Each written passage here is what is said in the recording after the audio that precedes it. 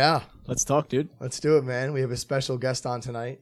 Dr. Cherubini. He's been a professor for 4 years now. Was the chair of the kinesiology department. Now is no longer the chair, but is able to adjust his lifestyle and has taught us many different things. And I'm proud to introduce him today on the podcast. We talked about you for quite a bit of episodes so far. At least once an episode. Yeah, I joke that I give you content for your episodes, which is all good. You do, it's though. Like every philosophy good. class, we just come and talk about it. We had a good, 13, 14 episodes in before we got the original email from you where you were like, I listened. And when we got that, I remember being really excited when we got that email and just knowing that Dr. Cherubini listened to everything that we put out, especially coming right after philosophy class.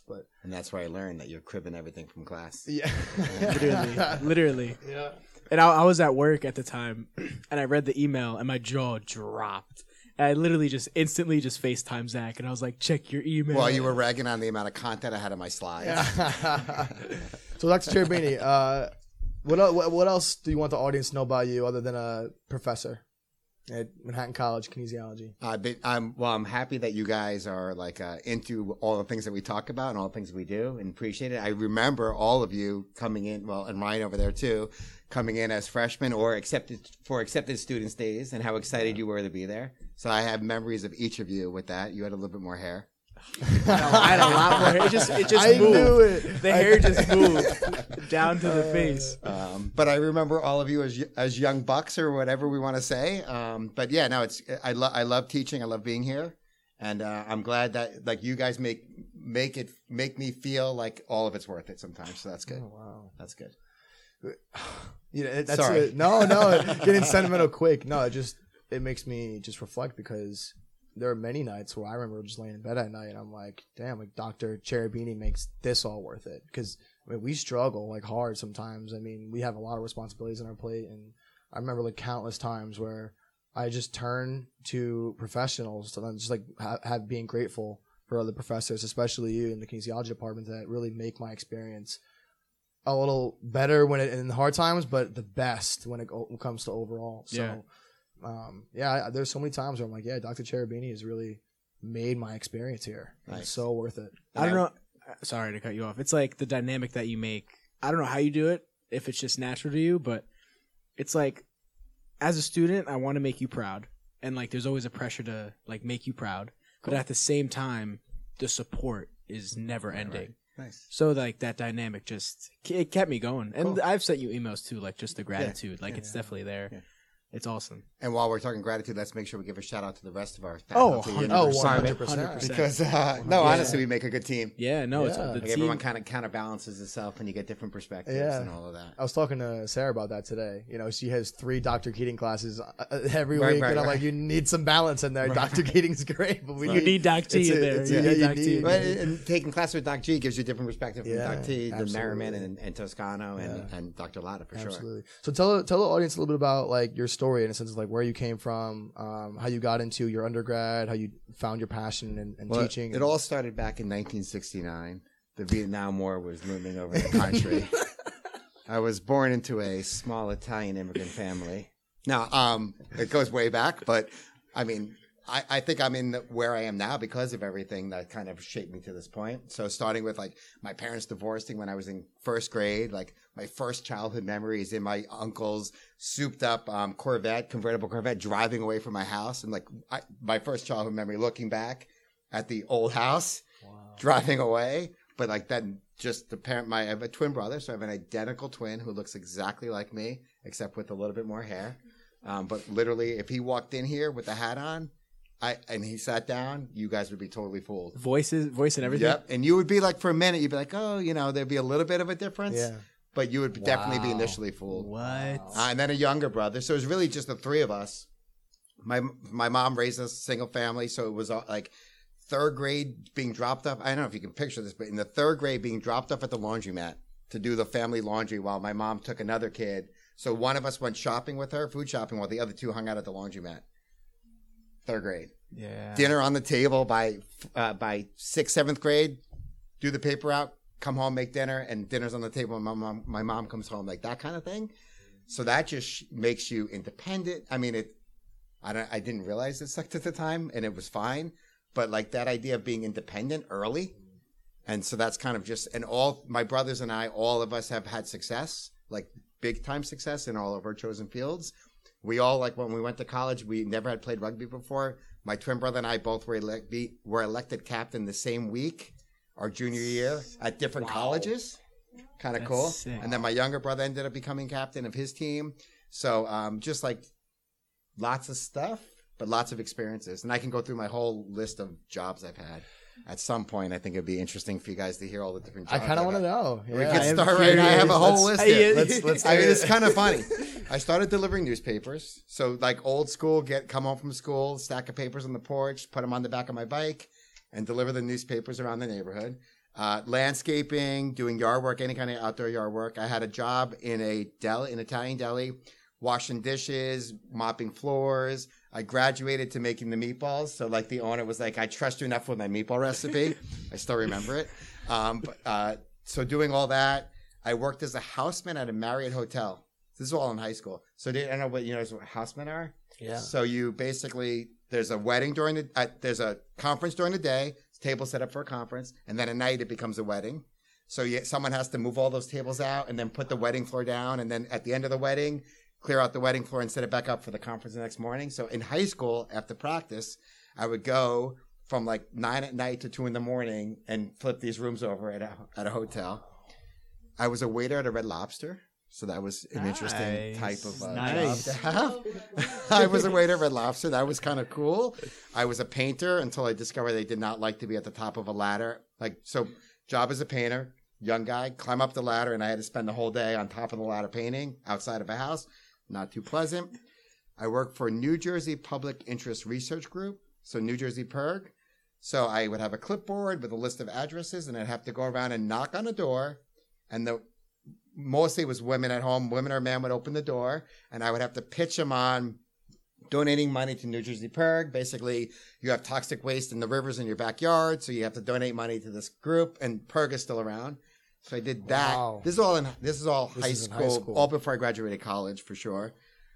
I worked at Fordham at the issue counter, like our equivalent of Dratty, passing out towels and then washing the towels. I worked at the school bookstore. I was a waiter and host at a soul food restaurant downtown. This is all in college. I cleaned pools in the Hamptons. So I had a little tiny Toyota pickup truck, and I would drive and show up to the house with my buckets, and I would clean pools in the Hamptons for a summer in college. I worked at a restaurant at night during that whole time. I rented a room from a guy that ran like a youth hostel, and he gave me a discount on the room for doing yard work for him. So I would like wake up, do yard work, go clean pools, and then go to the restaurant at night. So this was all like, wow. This is all before graduating college. And then my buddies and I, we had a house in the Hamptons. We were our own independent contractors. We basically cleaned people's windows using newspaper and vinegar. It's like an old school way of cleaning windows that we were hired by people. We were on these multi-million-dollar houses on Dune Road. Literally would show up with vinegar and newspaper, and we would clean windows and whatever, $300-400 a pop for that thing. And then we would split up between my buddies and I. We were very entrepreneurial, I guess would be the right word. Oh, wow. I could keep going. What? This was all up to graduating college. So my last summer before graduating college, I was at that point a waiter at a restaurant on Dune Road. So I kind of graduated to that. We were living like your reality TV shows now. We had a house with a pool and a sand volleyball court and 10 guys in a house.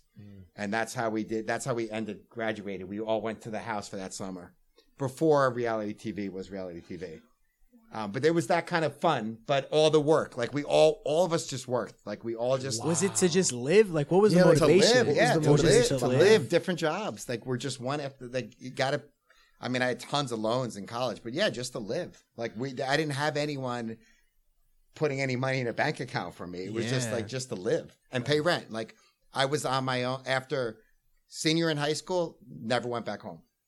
So just lived on our own, paid our rent, the whole thing. Yeah. That kind of makes me realize how much of a bubble I'm in sometimes. Yeah. Because but it's different. It's different. It's times are different, but at the same time, like I thought I started early, like working at 16, 17, like a few jobs here and there, but like that young, just nonstop work. From basically sophomore in high school. Balancing that with sport. What were you playing at the time? Cross country and track. So that And then plus rugby in school, college. That's ridiculous. It makes me It's just the way it was. Yeah, that's Yeah. just how. It makes me think of like your brain or like your overall knowledge is like a pie chart, and like you have part of the pie chart, and like all these other jobs and all these other different kinds of skills you acquired, and then part of the pie chart being a professor and what you've learned academically at school, right? And I kind of want to know like what are some of the things that you didn't learn in school, like in your other different jobs that applied maybe unconsciously or like manifested through learning how to leverage your academic knowledge. Well, mostly work ethic. I think you don't learn that in school unless you choose to. But outside of school, you have to learn. If you're going to keep the jobs going, you have to learn work ethic for sure. And working with people. I mean, in the restaurant jobs at the end, I was always kind of like a head waiter. Like I always got those kind of positions not handed to me, but earned. But all of those, managing all those skills. I like to consider myself a generalist. I could do a lot of things well, but nothing in particular perfect or very well. But the generalist. I'm not even done with the job things. At an undergraduate, I was hired as an assistant buyer for Lord & Taylor and their executive training program. What? So graduated, and in college, I was captain of the rugby team, treasurer of my class, and just had all these different jobs. And so I applied. It was the Lord and Taylor. Yeah, Lord and Taylor. So at the time, Lord and Taylor was as big as Macy's. I mean, that all of them have dropped off, but they had an executive training program. So it was a coveted job coming out of undergraduate because they took any major. They were looking for leadership, someone who would like adapt and learn, go through their training program. So I went through their executive training program, August through December. I trained in men's personal furnishings, which is boxers and socks and underwear, socks. And so Joe Boxer as the boxer brand. Yeah, is that still around? That was new. I've heard of it. Boxers were new, like boxer briefs were new back in 1991, and so I trained there, and then I was promoted to. I was an assistant buyer for sterling silver jewelry. So all of the Lord and Taylors across the country, there's the jewelry sections. Gold, silver, and so on sterling silver jewelry. My job with my buyer was to go to different vendors around New York City, and they would come in, fly into New York City, and we would choose the silver jewelry to buy, to then put in the stores that then others buy. Wow. So I did that. That's a big job. As a 21-year-old. And Totally you were different. majoring in Communications. So at this real point. quick, Soviet Studies major freshman year, psychology major sophomore year, communications major junior senior year. Graduated communications major. I switched to communications from psychology because psychology labs were only offered on Tuesday and Thursday afternoon, and rugby practice was Tuesday and Thursday afternoon. Wow. So I switched from psychology to communications to fit the schedule for rugby. So I don't judge when anyone switches majors. Wow. Obviously. or career paths. So then I was an assistant buyer, and great salary. I had a closet full of nice suits because we got 50% off suits from Lord & Taylor, everything. Apartment in the city with my buddy.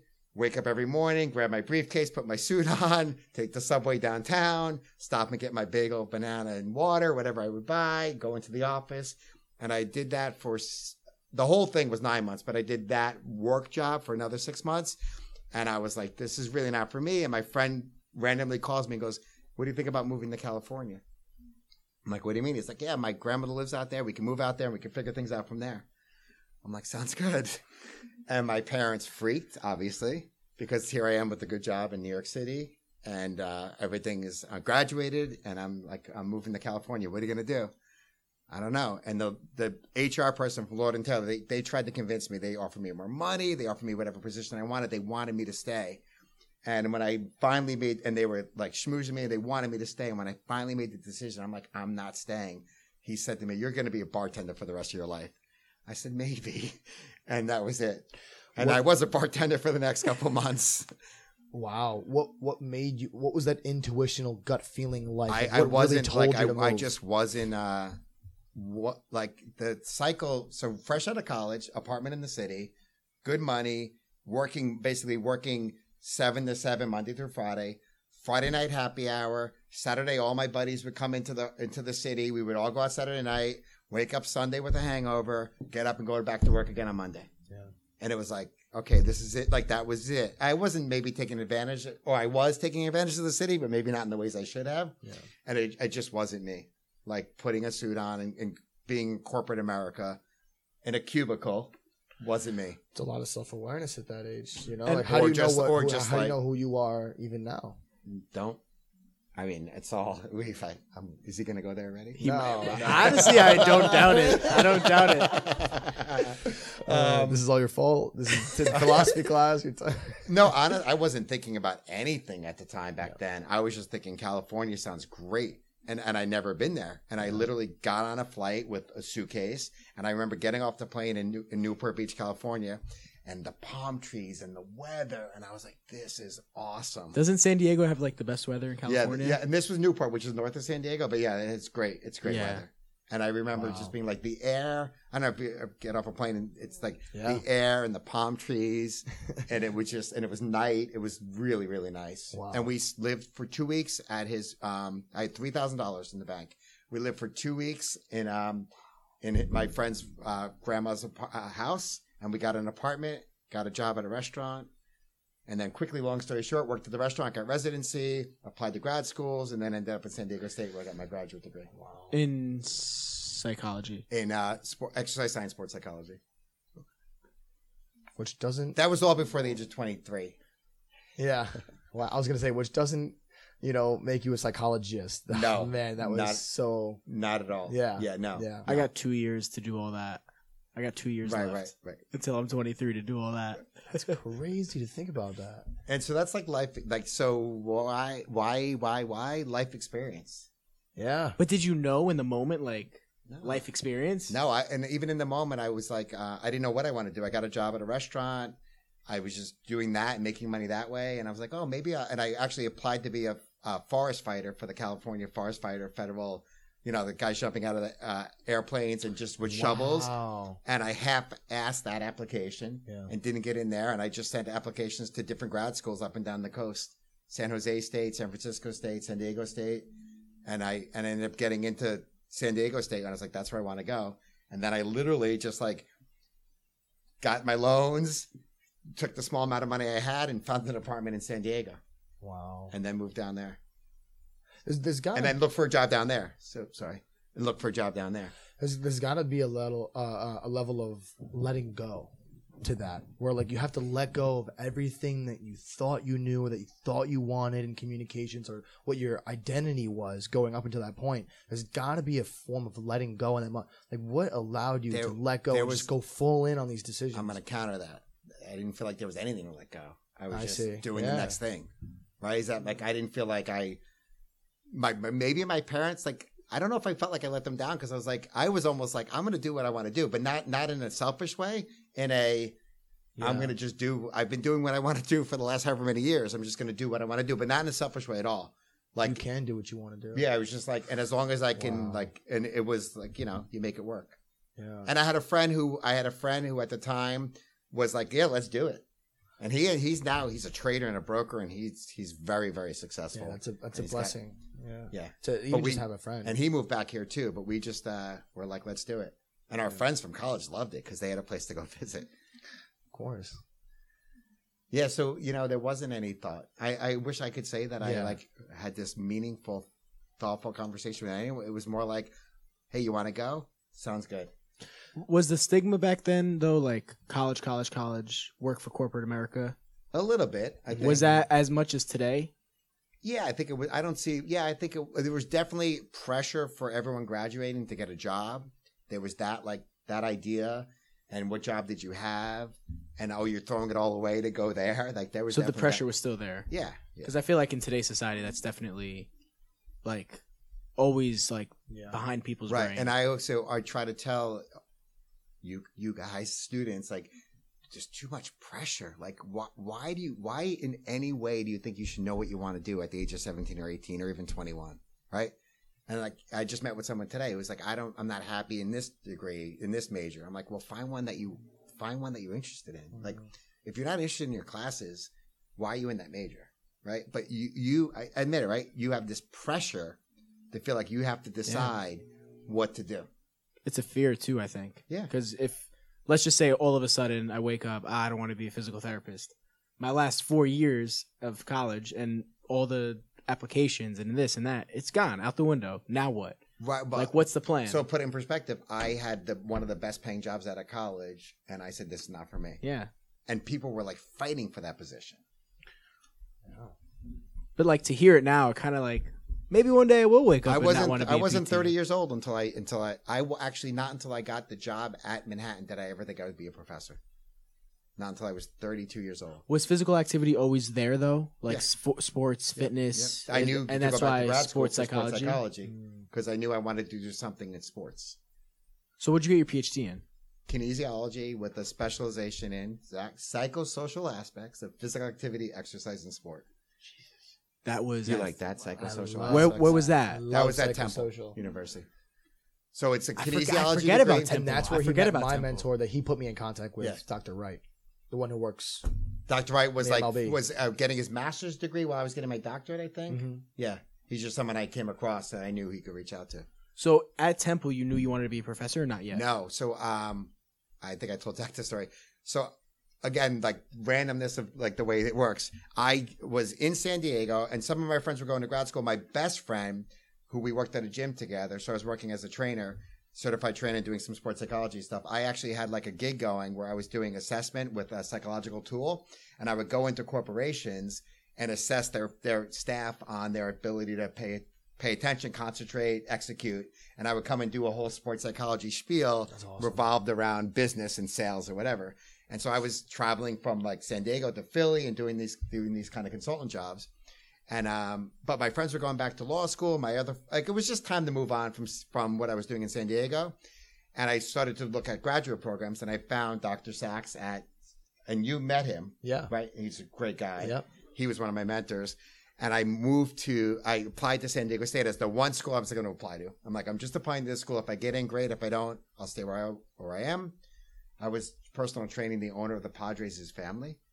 And I was training like Ken Caminiti's wife. I had a whole, and so when I went, Wow. I was training Ken Caminiti's wife. If you know Ken Caminiti from following the Padres in baseball, he swung so hard at the World Series against the Yankees and his muscles were so tight that he fell on his butt. Yeah. I don't know if you remember that story. Might be. Steroid guy. Yeah. Big time. And in person, big time. Yeah. Like he was, when I was training his wife, he had to come and check me out to make sure it was all legit. And he was jacked in person. Jacked in person. And he actually died in a hotel in the Bronx of a cocaine overdose. Oh, wow. I did not know that. Check it out. He spiraled out. He spiraled out of control. Wow. But when I went to leave to go to San Diego, to go to Temple University, the owner of the Padres at the time, basically offered me a job as the trainer for his family. So I was training his adopted sons. He's like, don't work here at the gym anymore, work for me. And then that could have opened up a whole series of doors.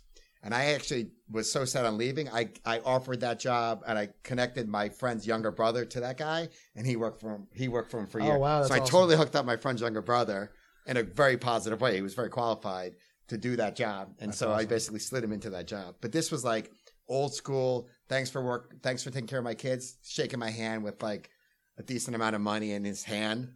Wow. Like thank you, that yeah. kind of thing. Tickets to Padre games. That was all good. But Wow. and that was like, so anyway, I was going to Temple University without a guarantee of any kind of stipend or anything. I was like, I'm going to go there. I was going to move in with my brother for a couple of weeks and then get an apartment. He lives in Philly. I had, again, like $3,000 in the bank, enough to, live for a couple months. And I was driving across the country without like knowing exactly how it was going to work. And I got a call on the way, a message left for me that there was a job for me working as I was the assistant to the chair of the Department of Kinesiology. So I was like just his academic or administrative assistant. And that was my stipend. And so that paid for school. So I was like, okay, that's good. That works. And then I taught there. Then I started to teach there. I started to teach at Community College of Philadelphia. And when I was looking for jobs, my now wife lives up here in Ardsley. And so I was like, I wanted to look for something up here. And the job in Manhattan came open. So I thought I was going to be like doing sports psychology consulting. Yeah. That's totally what I thought I was going to be doing. Yeah. And then I got the job. And because I took out all these different weird jobs while I was at Temple, I said yes to everything. I fit perfectly at Manhattan. Obviously, I think I fit good here. Yeah. I've been here for 20 I mean, years. we'd say so as well. 19 years now. 18. Yeah, 100%. I think this is my 19th year. Wow. Anyway, sorry. So you're ran about everything. No, that's totally good. It's it. clear that your professional career is impressive and it's interesting and it's not. But not traditional. It's not traditional. No. I didn't. Not like, there are a lot of people that graduate undergrad and say, I want to be a professor. Yeah. And great. And like they go to school for that. I had no thoughts ever in my mind that I would be a professor until I was like 32 years old. Wow. So when you're like, I'm 21, and if I don't become a PT, what's going to happen to me? I was 32, and I didn't know what I was going to do. That is I had no idea. Yeah. Any of this. I had a slight idea. No, I had no idea. So I have a quick question. We said earlier that it's just different now. What is different that we don't see this as often in our There's generation? Too much pressure on you all, your generation to like. You're thinking about colleges in like the 8th grade. You're starting your freshman year and thinking about what you're going to do upon graduation. And I think there's a perception of pressure, whether it's from each other. Like I got into this whole thing last year. I know some people that their kids are going to college, applying for colleges. And it became all about what was the acceptance rate of the college. And everyone was competing on who could prove that they got into the school with the lowest acceptance rate. Manhattan's like now it's 75%, right? So, but it needed to be under 10%, it needed to be under 5%. Like it needs to be like that level of, if it's not an Ivy League, it better be under 8% acceptance rate or 5% acceptance rate. And people were like self-conscious of sharing what school they were going to because the acceptance rate wasn't low enough. I kind of remember that in applying too because I looked at Manhattan. It was like 65 or 75%. At the time, it was probably in the 60s. And I was like, damn, like I don't. But I mean, look at me now. Like, look at the experience that I had. And it has nothing to do with anything.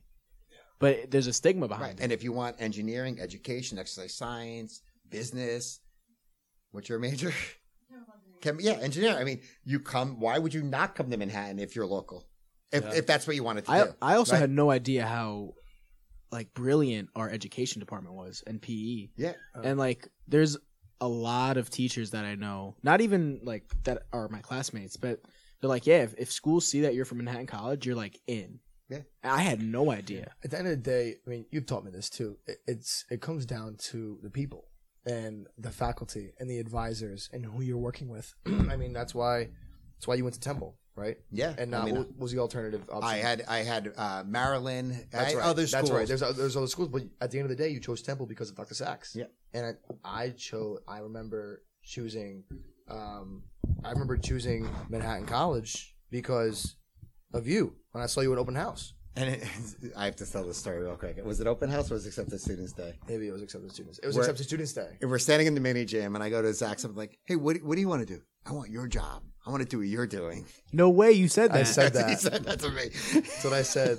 Yeah, I remember that. Do you remember that? We were standing right in front of the mirror in the mini gym. Yep, I know exactly the moment that was. Yeah, and in his like motivated way. Yeah, and honestly, like even like I'm sorry to say, you were such a tool. You were a tool back then. But you know what? It was genuine. It was. Yeah, 100%. Yeah, I think I immediately when we first met at Accepted Students Day and then again at open house, it was I saw like your sports psych interest and I saw like your ability to look at a whole person and not just like, oh, like you want to be a PT? Here's all the classes you're going to take as a PT. It's like, oh, like you don't know what you're doing. Oh, here, exercise science will offer you these many options. Yeah. These are all different professors. You know, I think your ability to look at the whole person, I've learned just being able to see someone for their whole selves and not to identify myself under any particular branch, not identify anybody else under a particular setting. Like, you know, Ryan, like you're not just a track star, you know, at Manhattan College. Like you have so many other things to your name. And that's just a student athlete example, right? He's got one more weekend of being a track star. Yeah. And then you're going to be a NARP, right? The NARP. Have you heard that? Non-athletic regular person. Yeah. But yeah, your ability, I feel like just to look at the whole person drives a lot of what you preach. And I love that. And I knew it. And that's why I think of why I said, I want to take your job one day, because I saw that interest. I saw like a similar mindset there. He literally said that. I did. That's hilarious. I did. That's Oh, you something didn't he know? would say. You No, didn't know? we didn't We kick didn't- it off until like junior year. Like we were acquaintances, friends, freshman year, sophomore year, but junior year we really kicked off with our Yeah. friendship. It was sports During psych. COVID? Oh, during Sports psych. What's like? Because we would do like studying for our tests. We would do like virtual like Google Meet study sessions, Right. and we just hit it off because like the similarities between our lives Yeah. and like how we related to each topic. Were you in person and you were remote then, or no? I think we were both remote. We're both remote. That fall? I was in person. You were in remote. person. I was. But that's why we met online because you were remote and I was in person, yes, so we couldn't. Yes. Yeah, because you weren't on campus. Yeah, I remember that. That's how it was. Yeah. But that's where we kicked it off, and then that's kind of what led us to this. Honestly, this. Yeah. But it's crazy because you said like the whole person, whatever. yeah. I'm not like bragging or anything of that nature, but like look at us now and look at the entire department of students. Yeah. The entire department teaches like person first. Doc T, Dr. Lotta, everybody. And it's so important. And now that I'm kind of in the field that I want to be in, and I'm practicing in the field under somebody, I see how it like plays a part into like my career. Yeah. And like just being a human being first is so important. Yeah. Where'd You you get a learn lot of that from Dr. Lotta too, right? Yeah. Yeah. Where'd you learn that first? Like where did you learn to like just put the person first? Did you remember a moment in which that kind of clicked for you? No, I actually, because we had like talked about this before, I don't remember. Like, Yeah. I don't, and it definitely hasn't always been that way. And It could be like in your customer service, all the all- opportunities in your jobs. Yeah, right. you know? It could easily be all the customer service. Yeah. I don't know exactly, or if that's just kind of developed over time, if that makes sense. Yeah. Or watching other people do it well. Yeah. Like, so I had this one mentor who he met, Dr. Sachs, who was just like the kindest soul, but also held you accountable. I mean, he was the kind of guy, like if he said you have 15 minutes for your presentation, he would take points off when it was 14 minutes and 30 seconds. Oh wow. Okay. Like you know, you got held you accountable. but at the same time, and he actually, one time I said to him, "Oh, Dr. Sachs, I can't come to class tonight because of whatever." He goes, "Stop right there." I'm like, "Well, he goes, you can't come to class. Whatever it is more of a priority than my class." And I said, no, your class is more of a priority. He goes, "No, you're choosing to do the other thing. That's more of a priority. You're better off not telling me what the other thing is because you're basically telling me that's more important." And he wasn't being Wow. rude. He wasn't being rude in any way. Yeah. It totally was like calling me out, kind of, right? Yeah. Okay. I get it though. I've But had you know so what's many of those moments. It's crazy That's though, right. but So many of those the moments. accountability's there for you too because so I was late for class one day. I was really late, and you made a comment like people have to stop strolling in late, whatever. And I was thinking, I was like, how do I tell him I'm sorry I'm late? And I left late. I didn't know there was traffic because it's I was all- holding myself accountable. And all I said, I was like, I'm sorry for being late. Yeah, it's Like fine. I didn't Yeah, try to yeah. make an Yeah, yeah, excuse or yeah. anything because I knew you don't like. Well, it's just That bullshit. I yeah, don't well, know. and he kind of taught me that in a way, Yeah. or I don't know, like I role modeled that to me in a way. Yeah.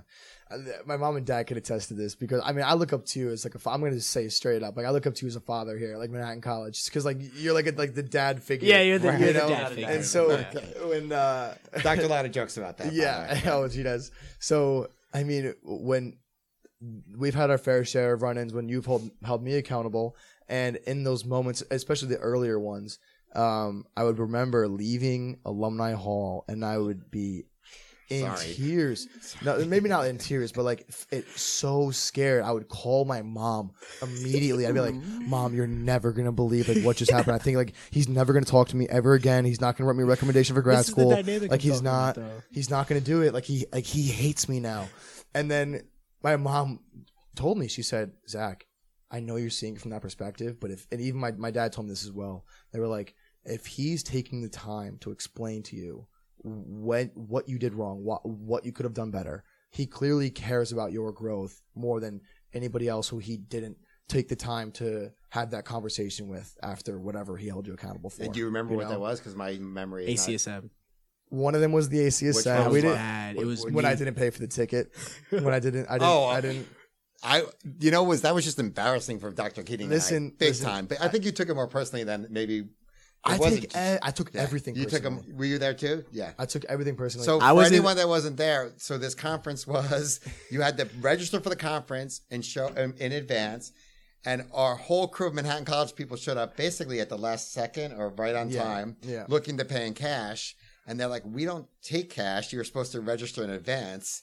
And everyone's like, what? And who did a couple Pete. of It was Pete Pete. did it the right way, of course. Come on, it's Pete. It was the only one who paid. So anyway, and I wasn't there at the gate, at the door. If I was there at the door, I might have talked you guys in.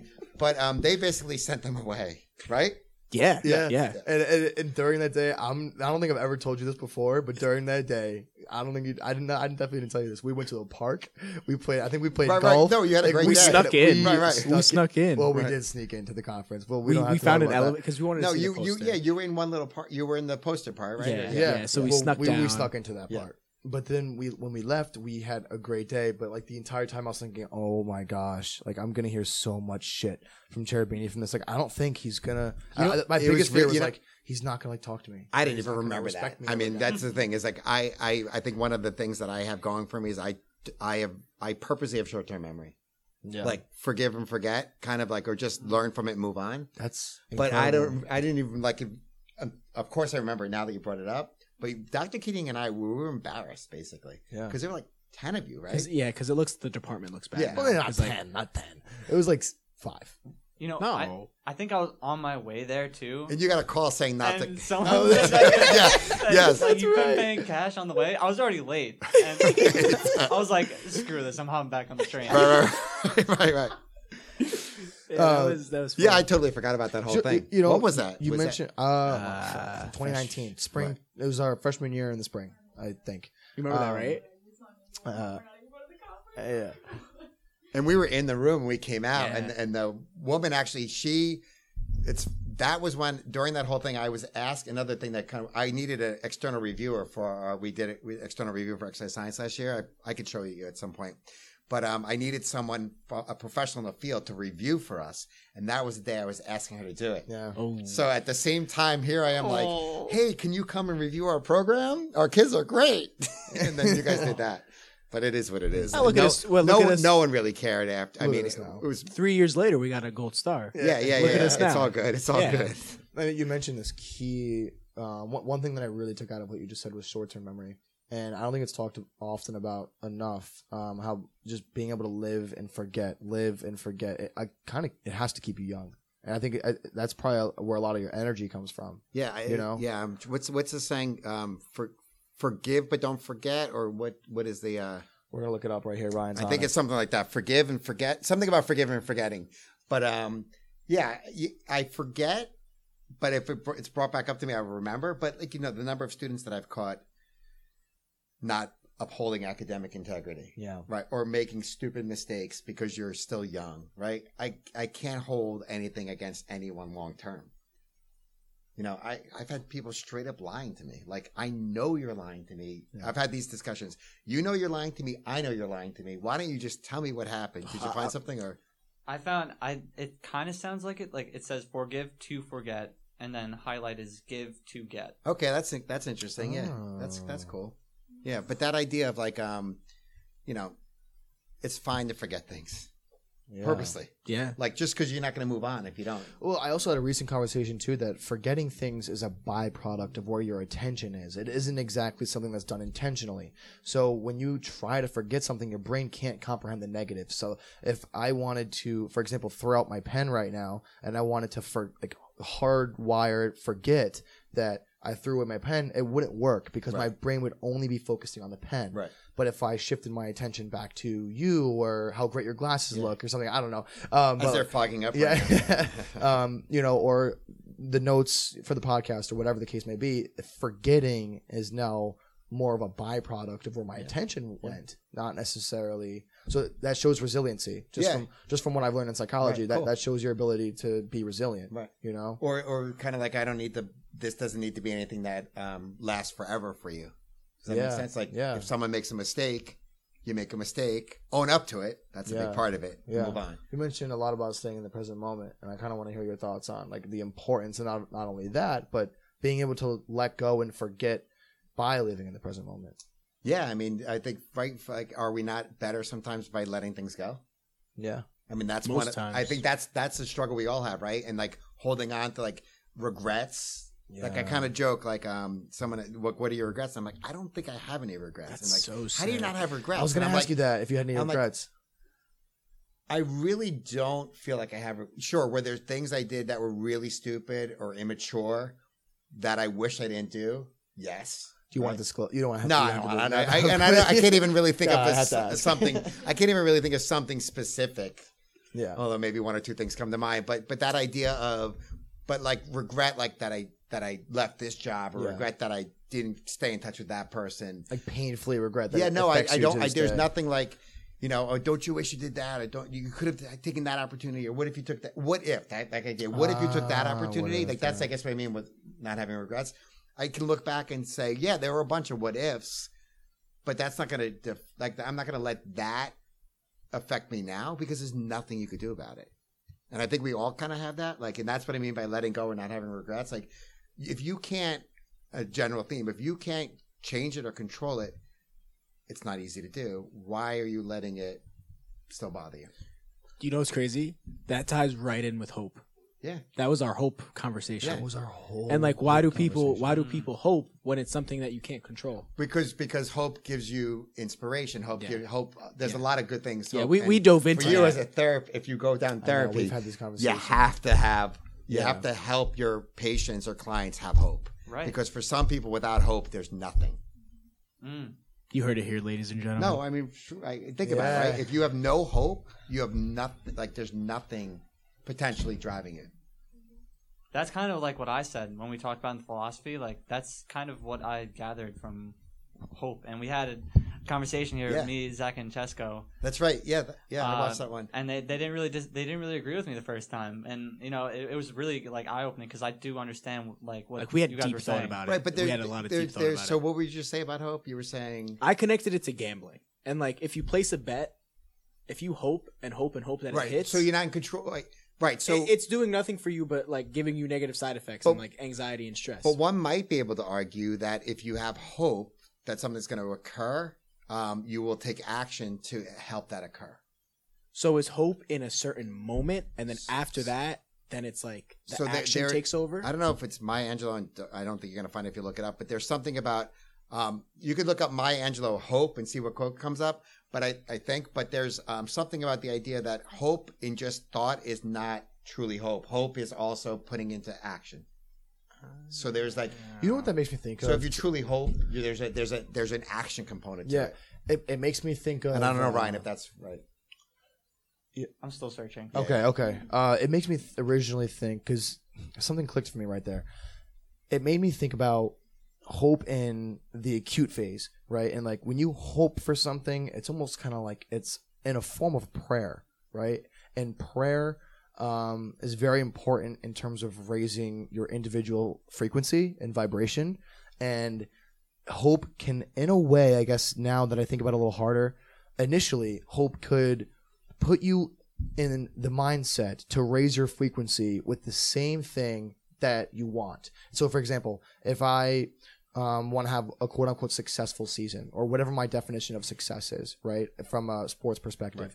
If I originally hope for that, then I may be putting myself in a position to raise my frequency to match that level of success, because success actually operates on a frequency level. And if you fall below that frequency level, you're not going to perform, you're not going to execute, or you're not going to see the result. And if you operate at it, of course, you're going to see the results. So it makes me think about the role of spirituality and the role that hope plays in raising in prayer and raising your frequency and vibration to the point where you're matching what you want. Yeah.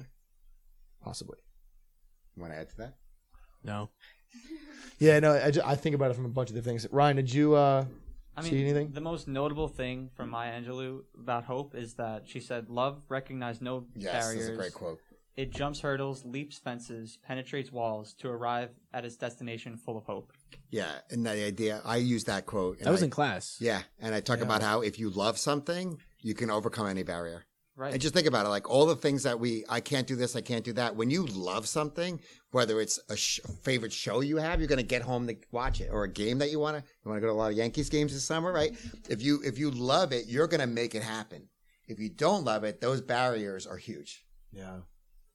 But there's something about I could look it up another time, but the idea of hope and then different pathways, but there's like an action component to hope, which could lead off of what you're saying. Yeah. It's stupid for me to ask if you've ever had hope in your. Obviously, you have. But like, is there like something big when you were younger or on this journey of yours that like I hope to be this or I hope to do this, or it was just enjoying like just doing it in the moment, appreciating it, and seeing what comes next? Yeah, I mean, I hope or wish for success for my son, for my family, for my wife, for people's health. I mean, I'm very external. Yeah, I'm talking about like I think what you're referring to me, is internal. Yeah. What did you like upcoming, like like on the way to being chair of the department, like that kind of. I mean, I always hope for being promoted, but then like there's a whole nother discussion, but like balancing life and everything else. Like I guess now that you're asking me, I don't think there is something that I'm looking forward to having or something. Yeah. Because all you got's right now. I love that. Yeah, That's that's awesome. awesome. What do you desire? I mean, I desire longevity. I desire health and for my family and all of that. But it's so intrinsic now that it's like. I mean, there's nothing. Yeah, I'm not. I don't. I mean, Yeah. So one. I mean, may I have suggest- like for me, I have a nice bike I like. I have whatever it is. I mean, I don't. your gratitude. But this level, is coming from a very privileged place, and that's something we talk about. Yeah. your level of gratitude has enabled you to, in a way, not desire anything, but still remain consistent and intentional about your current action. Yeah. Which one may suggest, which is myself earlier in the semester, you have reached hopelessness. That was what I would. No, because I'm not at all hopeless.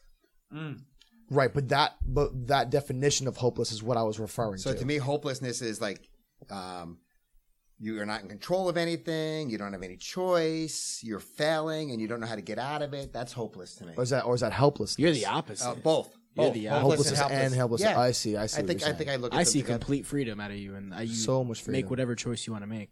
And so I was going to say is when we talk about mindfulness and all this, and I want to bring this up because I told you this, like the idea that we're coming from a place of to say, oh, I'm just going to live in the moment. Or he came down the hallway one time and he was like, Dr. Cherubini, your day is just determined by your mindset. And if I decide it's a great day, it's going to be a great day.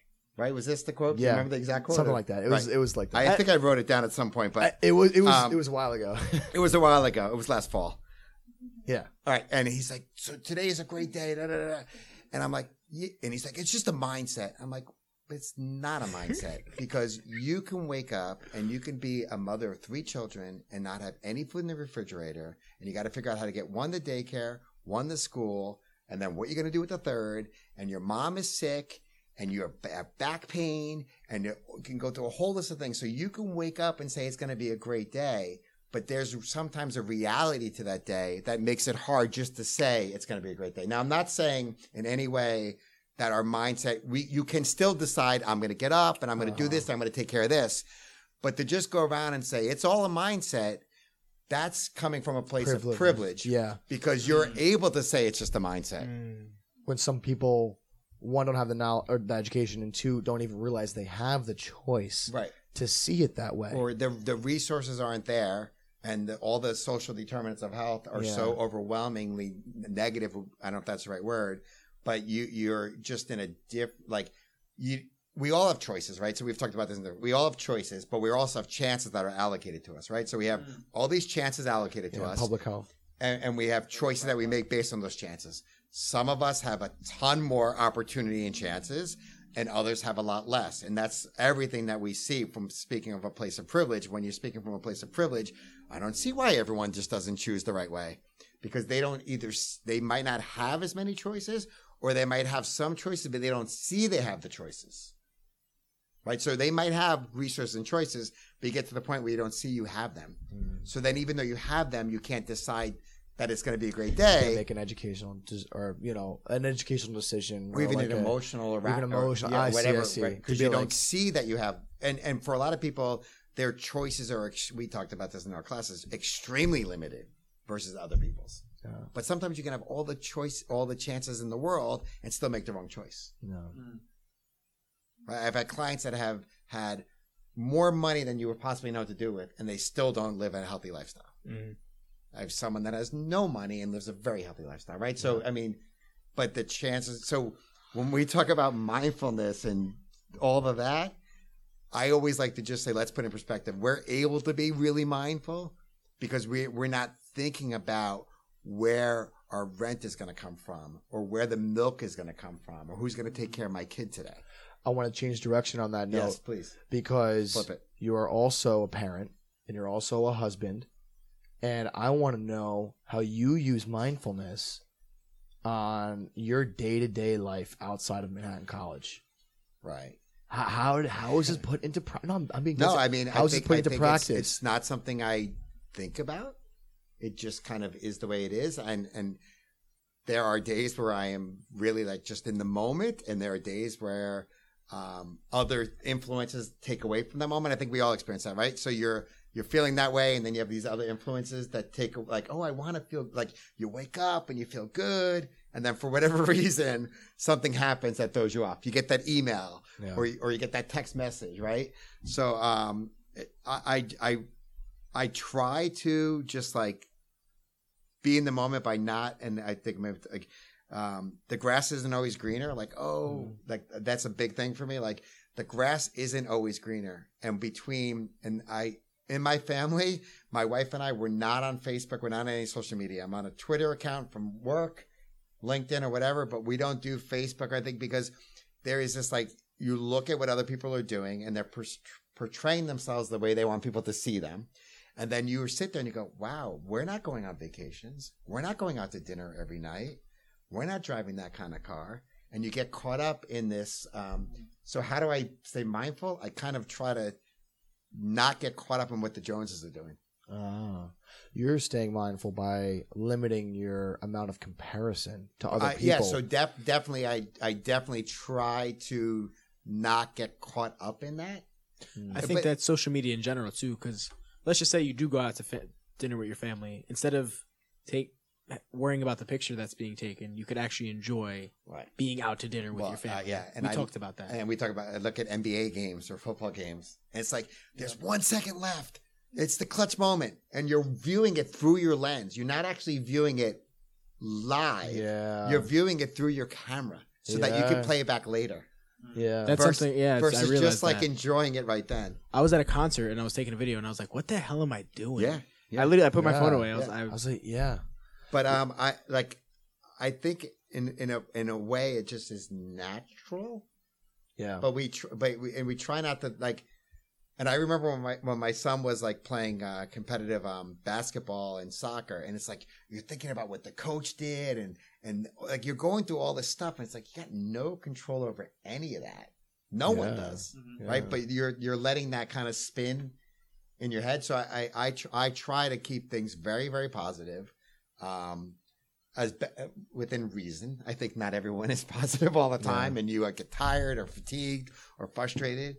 But just try to make an effort to enjoy it, but not really putting in the effort to do it. I don't know if that makes sense. Like not consciously say I'm going to be mindful. We talked about this too. What you're saying. Like when you were like, I'm going to be mindful. It's like you're not being mindful. I say some crazy things coming by. You're thinking about being mindful too much that you're not actually being mindful. Yeah, because how are you being mindful if you're talking about being mindful? Yeah. Well, that's something that I really had to learn, how to literally shut my mouth. You really helped me with this, because I remember at one point you told me that like I interrupted you. I forgot, it was last semester. I interrupted one of your stories, and with my take on it, or like my thoughts, and you said stop. Did I? You said stop. This. You're doing it again, and I was like, "What do you mean?" And you were like, "You're doing it again. You're not letting me finish. You're putting your thoughts in my brain, and you're not letting me get everything out." And I think that was a really big moment for me where I realized, like, wait a minute, like I'm constantly trying to judge my environment, or judge in positive or negative. Like judge, I'm using it both terms or both ways, and I'm not truly listening or being patient with what I'm allowing my senses to take in, right? And I think that goes into the way Ryan talked about being an active listener. But being able to listen without needing to respond, or being able to listen without listen to listen and not listening to respond to someone. I think it's something that I also have learned from Cherubini because he's also called me out on it many times. Well, it's kind of like, look how mindful I'm being. Yeah. I'm so mindful. Yeah, but You're not are really you, being, not you in particular, but no, that I know. idea. I know, Like, because also the ego in that case comes in where it's like, look at me. Yes. You know, it's all self-centered. It's, Yes. it's Yeah, because you're the first one to say, "Oh, ego death, ego death." whatever. You don't have to worry no, about that. but it's good. But that idea of and I mentioned this to you this morning, like the grass is greener, but like, and I don't know if we talked about this in sports psych, but never, to me, like, how do you do it? You for one, try to not do the social comparison, right? So that is always going to crush you in terms of being in the present. Yeah. Because there's always someone, right? You're dealing with this is like normal stuff, right? And then I said this example this morning. I think I had this one of the articles I've written. Like, we look at things, and this is like an Eastern view versus a Western view, but we look at things like happiness in here with our culture is when we get something or do something. So I'll be happy when I graduate. I'll be happy when I get to Mercy or get to Springfield, or I'm back on Staten Island in class. I'll be happy when this is over. I'll be happy when I get this. And if we constantly live with that mindset of I'll be happy when, you're really taking away from being happy now. And I'm not saying happy like, oh, life is great. Yeah. I'm just saying more like content, or like not content in a negative way. Enjoying the present moment. Yeah, but not thinking about enjoying the present moment, just actually enjoying like, it. Like literally just pausing, right, and just like being so caught up in what you're doing that you're not like, oh, like I'm being mindful, I'm being present right now. It's more of just like I'm truly enjoying, like you say enjoy, but like almost kind of like enjoy, where like you close your eyes and your body like wants to give someone a hug. But not mindful, even. You're not even even doing that. To be truly mindful, you're just doing it. To be truly mindful, Yeah, it's true. like kicking a soccer ball with your child, like, And not thinking about, and not thinking, and all you're worried about is Yeah. kicking it back. It's Ball so and kick. Yeah. reality of life. It's so hard to do that thing and not be thinking about those other things. And that's why I kind of said, like, if your family relative is dying, you have to deal with your kids, you have no idea. Like, it's hard to even just kick a ball back and forth without thinking about those other things. Well, you know, technology nowadays adds to that stimulation because basically what you're referring to is just external stimuli and being an overload. An overload of external stimuli can influence. Or internal stimuli in a way that I was going to say that. Yeah. I was going to say that, and maybe there could be some correlation between an overload of external stimuli, therefore leading to an overload of internal stimuli, or not.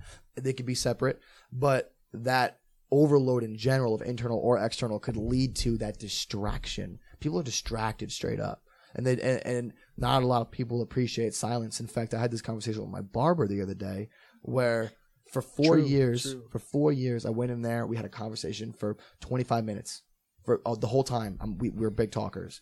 This last haircut that I had yesterday, I went in there. Nice I haircut, sat. by the way. Thank you. I appreciate it. I went in there for 2 minutes. I talked to him just a little bit about Springfield because he didn't know my grad school plans. And after 2 minutes, it was silence for 20 minutes. And he looked at me at the end and he was like, "Did you realize something different about today?" And I was like, "Yeah, but like, what did you realize was different first?" And he was like, "Not a lot of people appreciate silence." And this was the first time in 4 years, like, we just didn't. He was like, "Thank you for not talking." Yeah, today." thank you for closing your mouth and not running it all haircut. So whatever. He's like, "This is how I normally cut yeah, hair." yeah. Are there other ways in which you incorporate silence into your day? Driving in the car. Yeah. Complete silence. No, I listen to the radio. He listens to the bone in the car. Come on. I actually listen to sports talk radio on the drive in and out. Yeah. I listen to the fan Oh, cool. in the morning. Are you a meditator? Do you meditate? I put myself to sleep by just relaxing and breathing, but I don't do purposeful meditation. Interesting. He put me to sleep once. Oh, No, you said put to sleep, and I was like, wait a legit, minute. like, Oh, you And then- legit knocked me Yeah, out. yeah. it was the scariest thing I've ever done because I didn't know how to do it, and I was like, "Oh, let me just try it," and then he just passed out, and I was like, And how did you wake him up?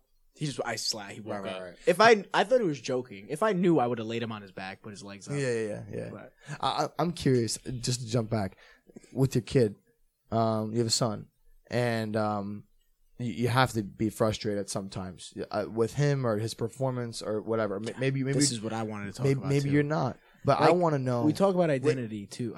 Okay. Continue. I want to know what do you do as a father? Because there's a difference between incorporating mindfulness for yourself or as a professor or for but there's some roles here that you're playing, and I need to know. I mean, I don't need to know, but I would like to know how you incorporate mindfulness or patience or listening with a child. That's your blood, Number one is love. Yeah, I also want to hear your thoughts on love. But you got to unconditionally love, right? So no matter what is the situation, and he's a really, really good kid. No matter what the situation, number one, and this is for any relationship, I think, spouse, girlfriend, boyfriend, whatever it might be, love for sure. Not holding on to things. There's back to that same idea, like the short-term memory, but not holding, like we try whenever we get, like my wife will joke that my son and I will go at it, like just like siblings would or whatever. And, not like both of us know, like we never let anything linger. And this used to be like a guy thing. I don't know if it would be the same for two girls but we never let anything linger or hold on. Like, and even if like one of us is pissed at the other for whatever stupid thing that we said, or teenage hormones make you say things and then you're like, regret it or whatever it might be, we never let it fester. Like we'll almost immediately within 5 minutes either apologize or bring something else up that just connects us back again. How often do you find yourself apologizing to your son? I'm curious. Oh, I don't know. Now, me apologizing to him, I think it's more him apologizing to me. No, I don't know. Not. We have a great relationship. Yeah. I don't know. How often do you guys? Is it hard for you to admit? Is it hard for you to like admit like when you know that you're wrong? Like if you know that you're wrong. No, he jokes that I think I'm never wrong. I'm like, I'm not saying I'm not wrong. I'm saying I'm wrong. I'm apologizing. Yeah.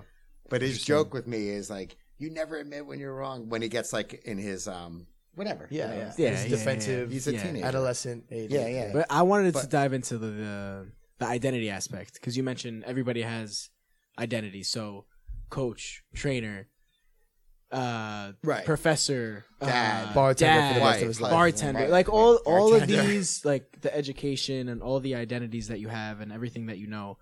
Like, how do you like draw lines? How do you know when to implement certain things that you've learned? Like, if you see so many things. Generally, try to obviously when I'm in front of a class, it's different, but I generally try to be the same person in all those environments. Honestly, like. I don't picture myself as a professor. I don't know if that makes sense to you. I don't feel like it does. I don't feel like I have a stereotypical professor, pipe collar, whatever. Like, but like any level of arrogance or anything like that some might perceive stereotype of a professor. But I think I'm this. I try to be generally the same way.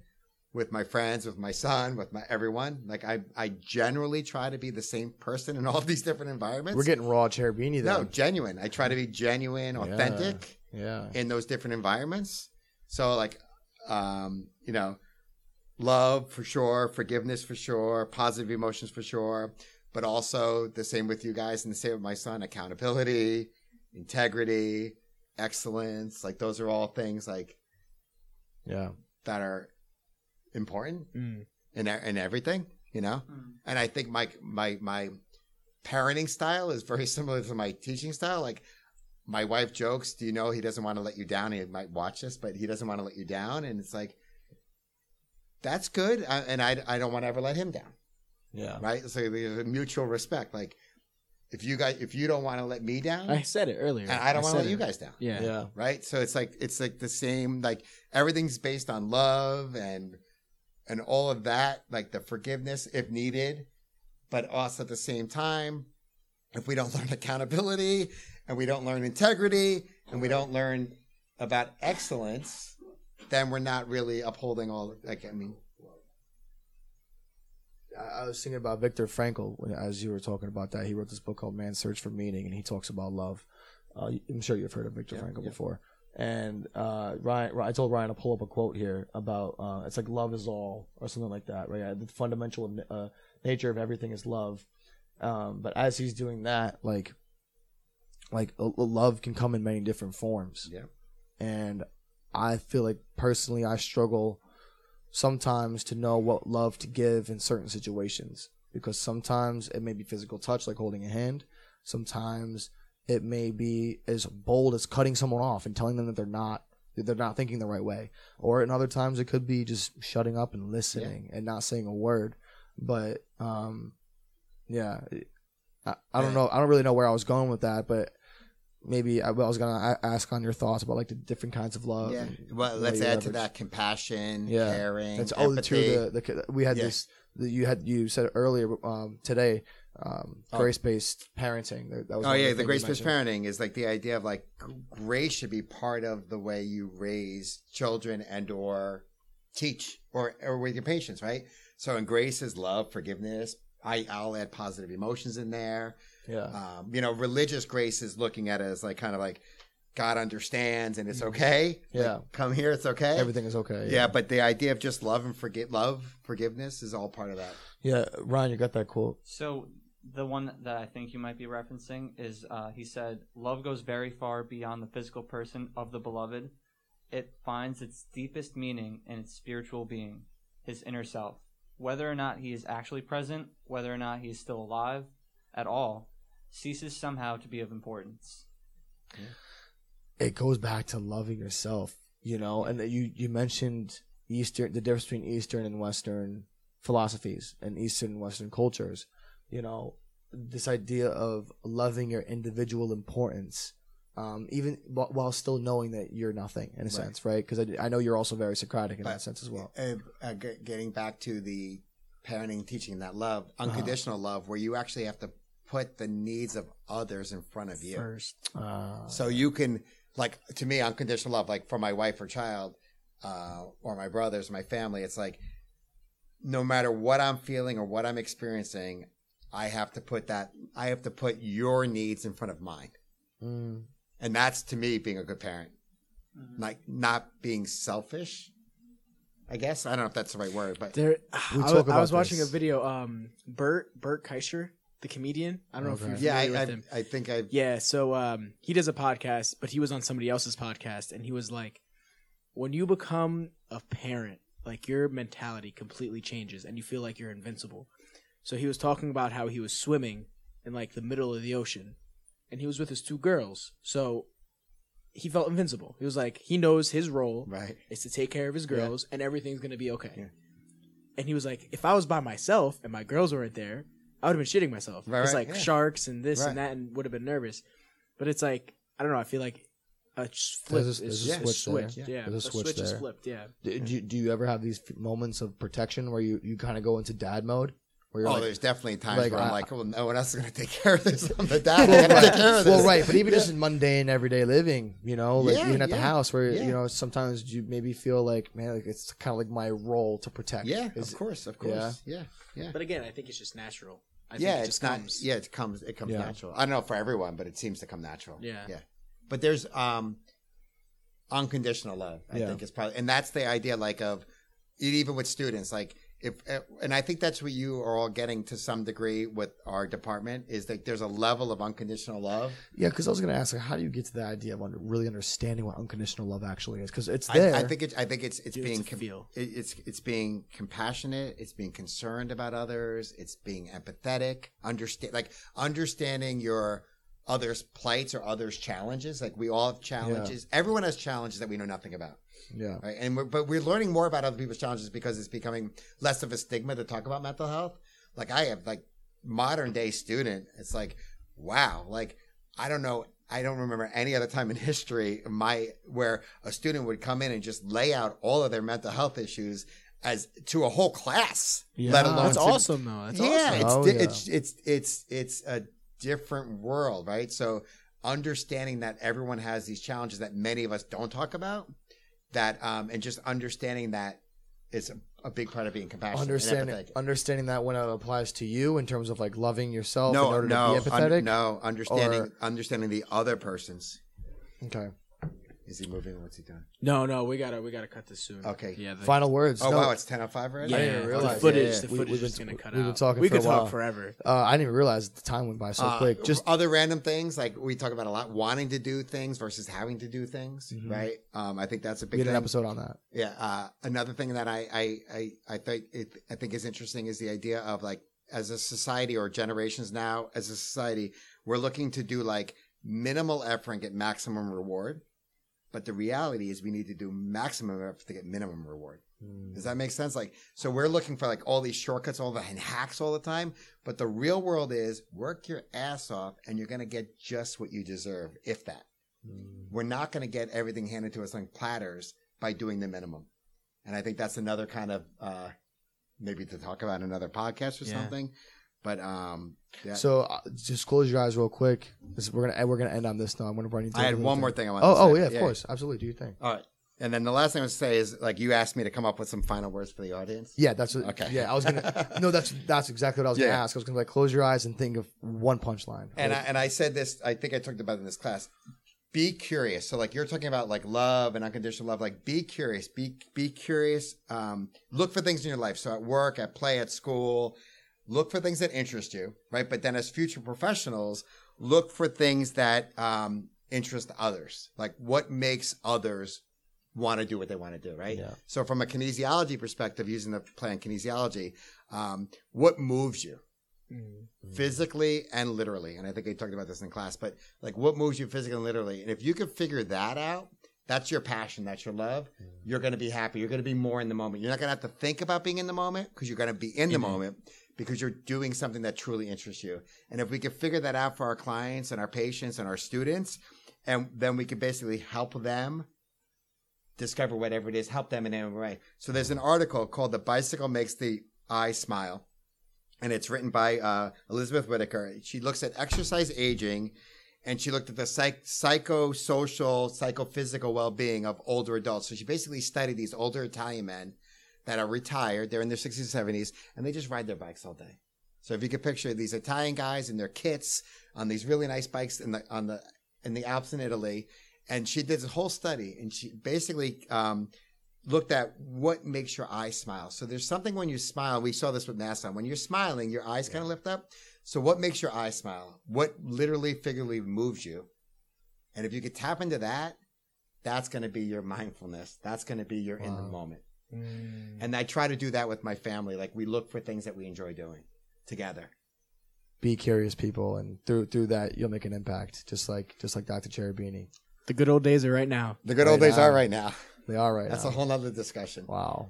We look at college as the good old days, but you can look at your 20s as the good old days. You can look at the 30s as your good old days. You can look at the 40s as your good old days. And you can keep experiencing them. It's always here.